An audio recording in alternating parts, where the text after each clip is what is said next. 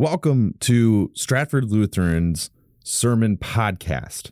I am Pastor Alex, and this is a podcast that each week will deliver a new sermon message.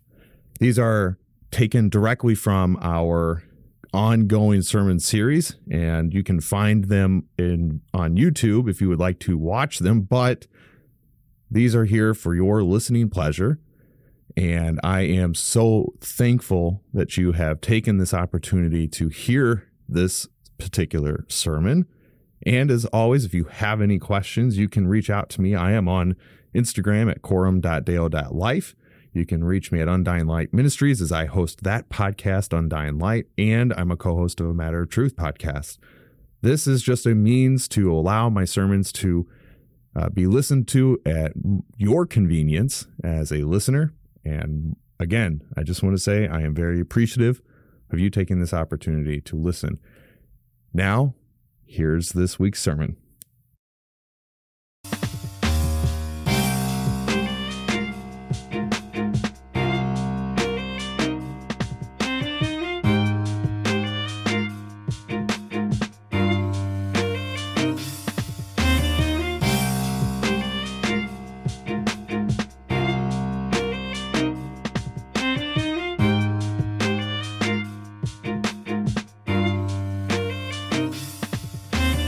The first lesson for today is taken from Jeremiah 26, verses 8 through 15.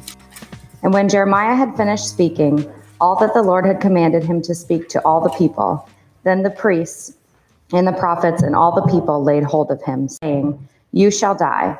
Why have you prophesied in the name of the Lord, saying, This house shall be like Shiloh, and this city shall be desolate, without inhabitant?"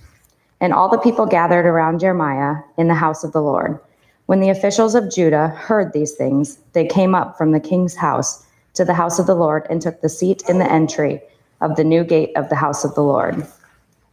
Then the priests and the prophets said to the officials and to all the people, "This man deserves the sentence of death because he has prophesied against this city, as you have heard with your own ears." Then Jeremiah spoke to all the officials and all the people, saying, "The Lord sent me to the prophecy against this house and this city and all the words you have heard.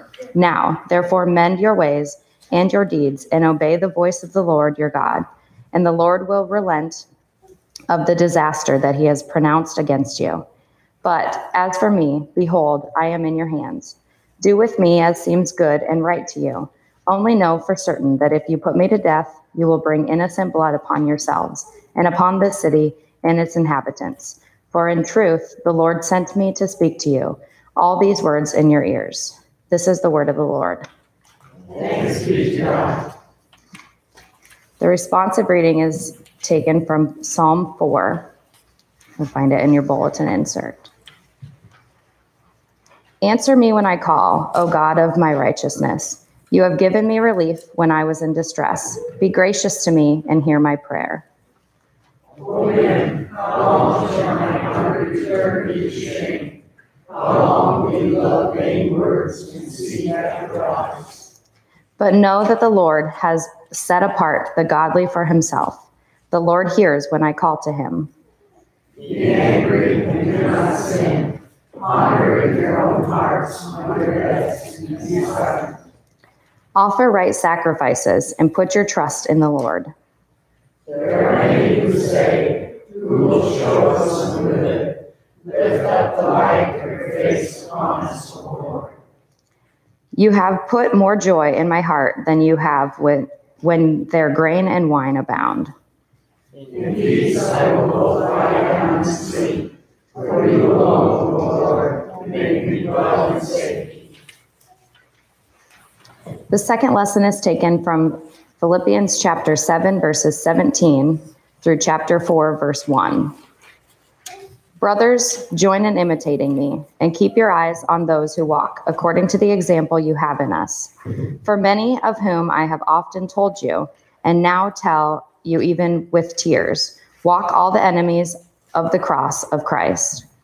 Their end is destruction, their God is their belly, and they glory in their shame, with minds set on earthly things.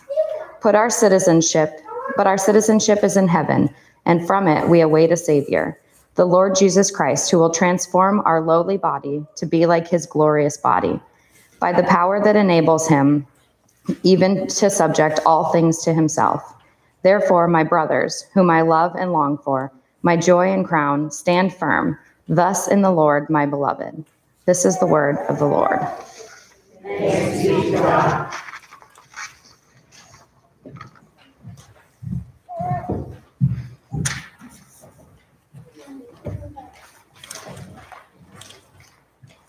If you would please rise for the reading of God's word. Our gospel message today is taken from Luke chapter 13, beginning with verse 31. At that very hour, some Pharisees came and said to him, "Get away from here, for Herod wants to kill you." And he said to them, "Go tell that fox, behold, I cast out demons and perform cures today and tomorrow, and on the third day I will finish my course. Nevertheless, I must go on my way today and tomorrow and the day following, for it cannot be that a prophet should perish away from Jerusalem. O Jerusalem, Jerusalem, the city that kills the prophets and stones those who were sent to it. How often have I gathered your children together as a hen gathers her brood under her wings, and you were not willing. Behold, your house is forsaken, and I tell you, you will not see me until you say, Blessed is he who comes in the name of the Lord." This is the gospel of our Lord. You may be seated.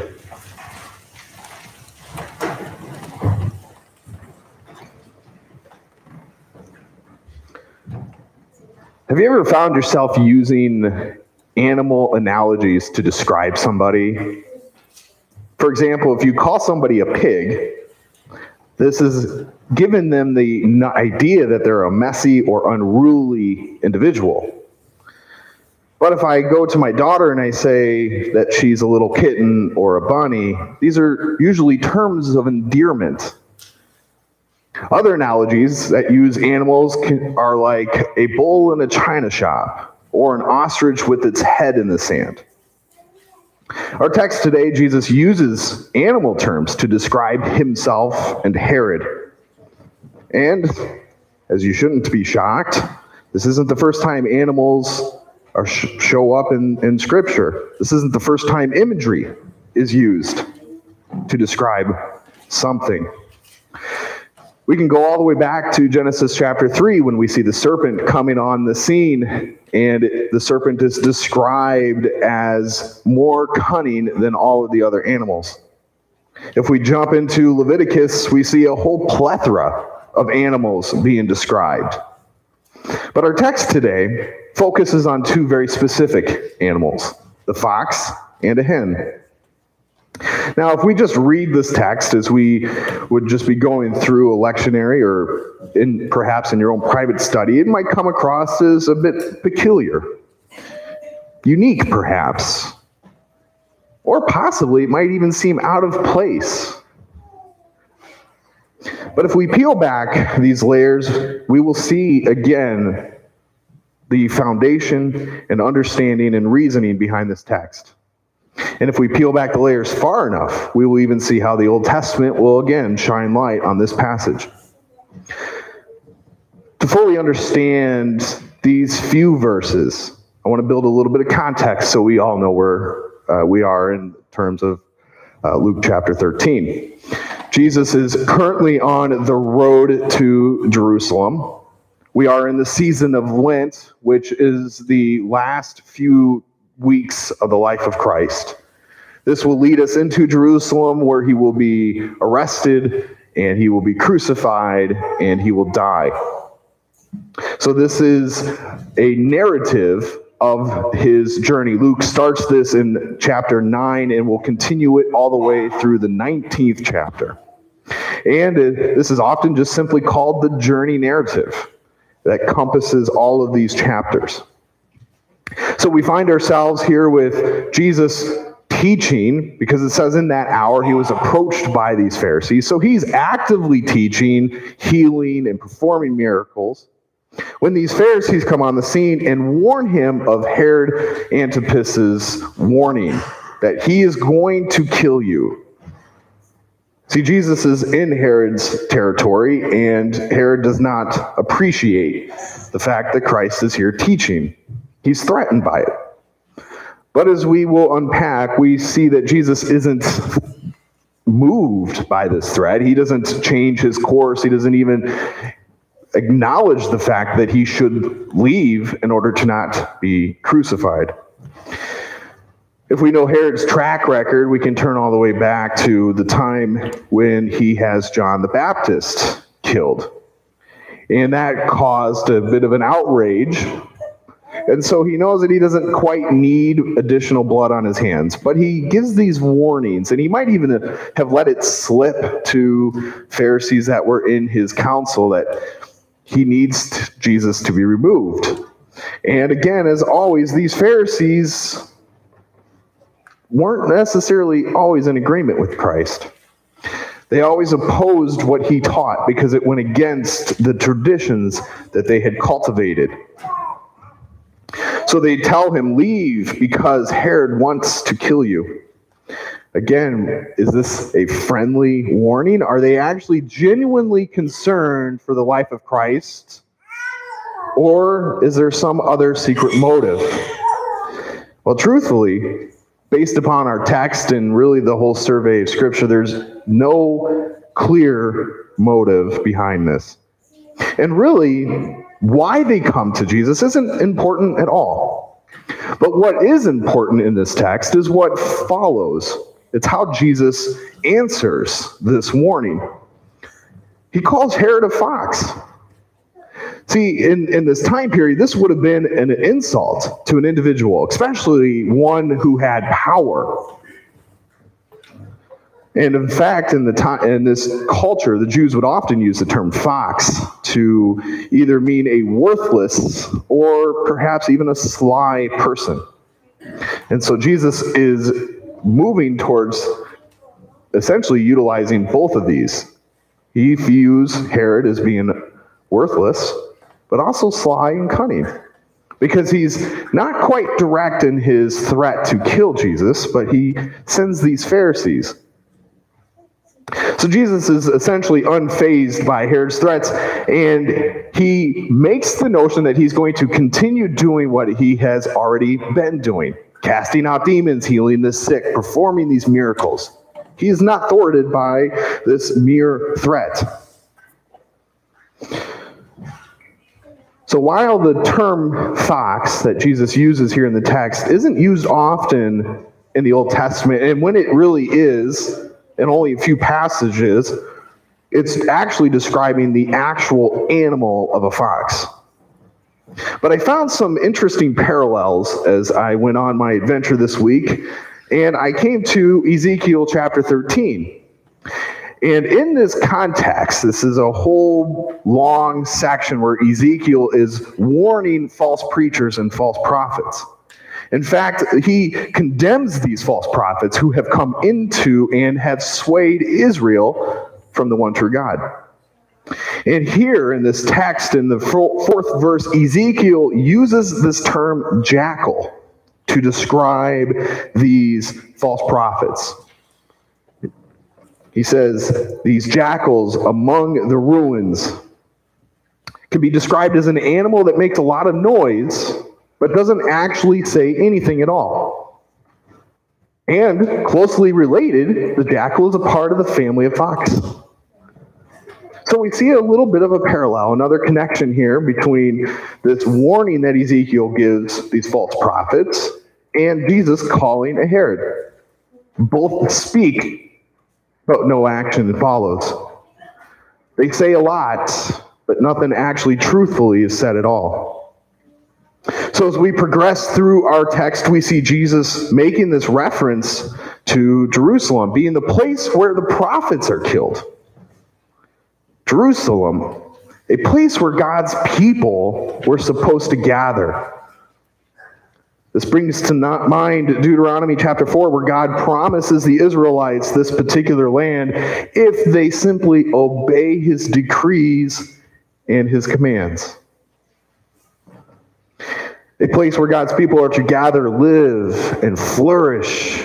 But instead, Jerusalem becomes a place of idolatry and the killing of prophets. 2 Chronicles in the 24th chapter, we see that the prophet Zechariah is plotted against and is actually stoned to death in the temple of the Lord. As we just read in Jeremiah 26, the prophet Uriah is struck with a sword by the king Jeroboam. This city of peace has been given over to these ruthless tyrants. And we see that now, as Herod is the governor. If they killed the prophets, what would they do to the Son of God? Yet, as Jesus refers to prophets being killed outside Jerusalem, he isn't referring to any in particular, but more importantly, he's referring to himself, giving us another prophecy of his death to come. He is ultimately pointing to his own death, which must come in Jerusalem. After this prediction, we see the second animal used in the analogy. Jesus refers to himself as a hen protecting her brood. This reference points us to the truth that surveys all through Scripture, a term often used to describe God's gracious return of his people after exile. As noted in Jeremiah 32, "Behold, I will gather them from all the countries to which I drove them in my anger and my wrath and in great indignation. I will bring them back to this place, and I will make them dwell in safety." The imagery of the hen drawing her chicks together can be noted in Psalm 36 in the 7th verse. "How precious is your steadfast love, O God. The children of mankind take refuge in the shadow of your wings." These imageries are often showing us how God is offering refuge under his wings. But like wayward chicks, the people stubbornly refuse God's will for their lives. And sadly, this continues on for us Christians today. We get ourselves so wrapped up in the comings and goings of life that we truly forget what God's ultimate purpose is for us in our lives. Which comes to this question: what is God's purpose? What is it that God has given us to do as Christians? See, this isn't some sort of prosperity moment where I can get up and tell you that God's purpose is for you to be happy and healthy and live long and unattacked lives, one where you will escape suffering and persecution. But no, really, the depth of Scripture gives us a completely different picture, that we will be hated by the world because of our faith. But that's not even ultimately what our will is that God has for us. It is simply this: to spread the gospel. I can't make it any more basic than that. God's will for the life of the Christian is to share the gospel with other people. Because it is ultimately God's will that all people would be saved. And if we believe that Christ died for all people on the cross, then that gives us the opportunity to preach to all people. This brings us back to the point of what Jesus is saying, that it is only through him that his people will be protected. But it's not, again, an earthly protection. It is eternally protected. One where only through Christ we will have our salvation. One only through Christ where we will have eternal life. We take refuge in him. And so that is what God's will for us in our lives are. To share this gospel, this good news of what Jesus Christ has come, what he has done and is still doing. That is, it is through him only that we will have salvation, eternal life. As Jesus says, he is the way, the truth, and the life, and only through him can people reach the Father. That narrows that road down. There is no other God. There is no other means. There's nothing that we can do. It is only through Christ to which we can reach the Father. It is only through him that we receive the promise of eternal life. Jesus finishes this comment back to the Pharisees, and he says, "Behold, your house is forsaken." Prophecies from Zechariah, Micah, Isaiah, and Jeremiah, and throughout all of the Psalms point us to Israel's ultimate destruction. Interesting. All of these prophets in the Old Testament came and warned Israel of impending doom. They said, if you don't repent, then you will be overrun. You will be taken into captivity. And this happened throughout Israel's history. But is that what Jesus is referring to? Quite possibly. He could also be even giving us just a little bit of a prophecy to come in later years. A parallel, not to the Old Testament, but to the New Testament. Jesus kind of connects the dots between what he says in Matthew 24:25 with this text here. That he will prophesy that the temple of Jerusalem will be destroyed in 70 AD. And this actually happens in 70 AD. He doesn't give us a specific date, but he says that there will be a time when one stone is not standing upon another. And we know that just a few short years later, that happens. The temple is destroyed. And so we can start to see just a little bit of connection with this particular prophecy that the house has been forsaken. And because Israel fails to repent of their idolatry, because they fail to recognize that this is the Son of God standing before them, because they failed to do that, they are left in ruin.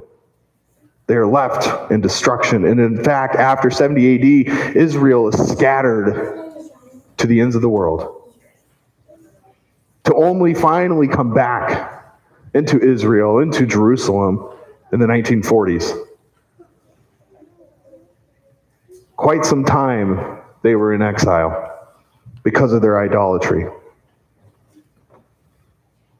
So I leave you with this. Our text, once again, is rich with parallels to the Old Testament, showing us that Jesus is not thwarted by Herod or his threats.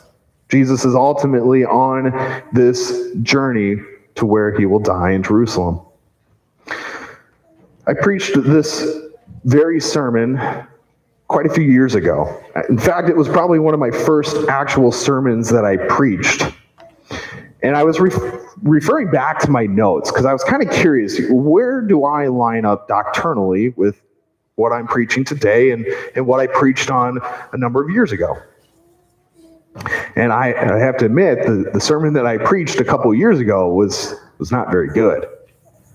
And I would hope that today's sermon isn't as good as what I will preach in 10 years.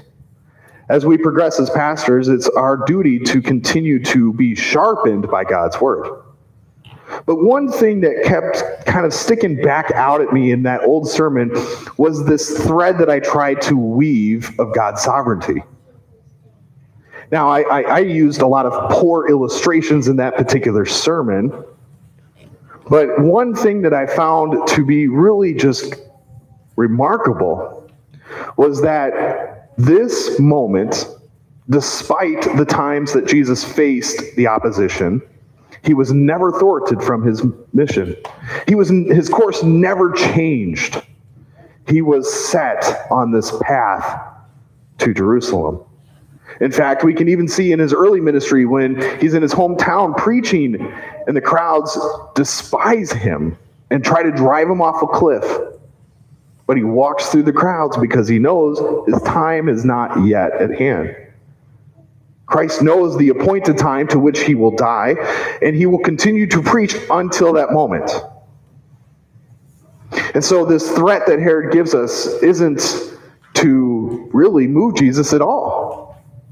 But what it does show us is God's sovereignty in the plan of Christ, that he will come, he will complete his mission, and he will ultimately die on the cross for us. Our story continues each week to draw us closer to that night when he will be arrested and he will be tried and he will be killed. Each week we will continue to take a look at Christ, and we will continue to see him demonstrated to us as the Son of God, the Messiah, the Savior of the world. And we will ultimately be able to come together on Easter morning and celebrate the resurrection. But first, we must go through the cross. We will meet Christ as he hangs there in just a few short weeks. But all of this is for a reason. All of this, even this little text that might seem a little bit out of place, a little bit peculiar to read, has a purpose, because it shows us that Jesus is on this path. He will be crucified, he will die, and he will rise from the grave. And his death and resurrection is what shatters our bonds. It breaks the chains of sin, one that will free you from destruction. This comforting truth that Jesus is ultimately in control cannot be deterred, provides for us the greatest comfort that we know that Jesus will fulfill his plans. All of this provides the Christian comfort that when God says something, he remains true in it. If there's a promise given in Scripture, it will be completed.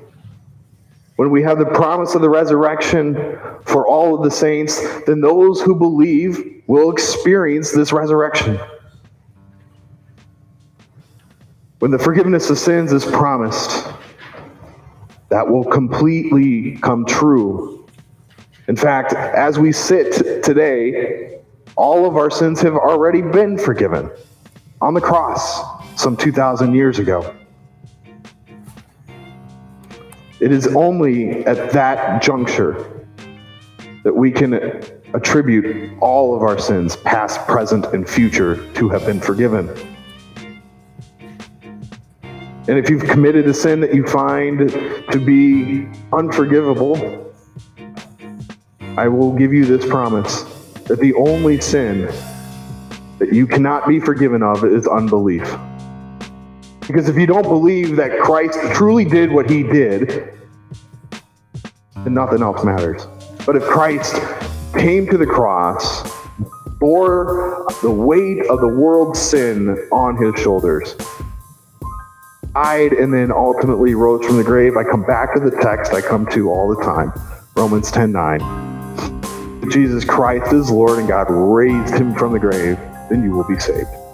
And that is the beautiful promise of this passage that we will see come to conclusion in just a few short weeks. Amen.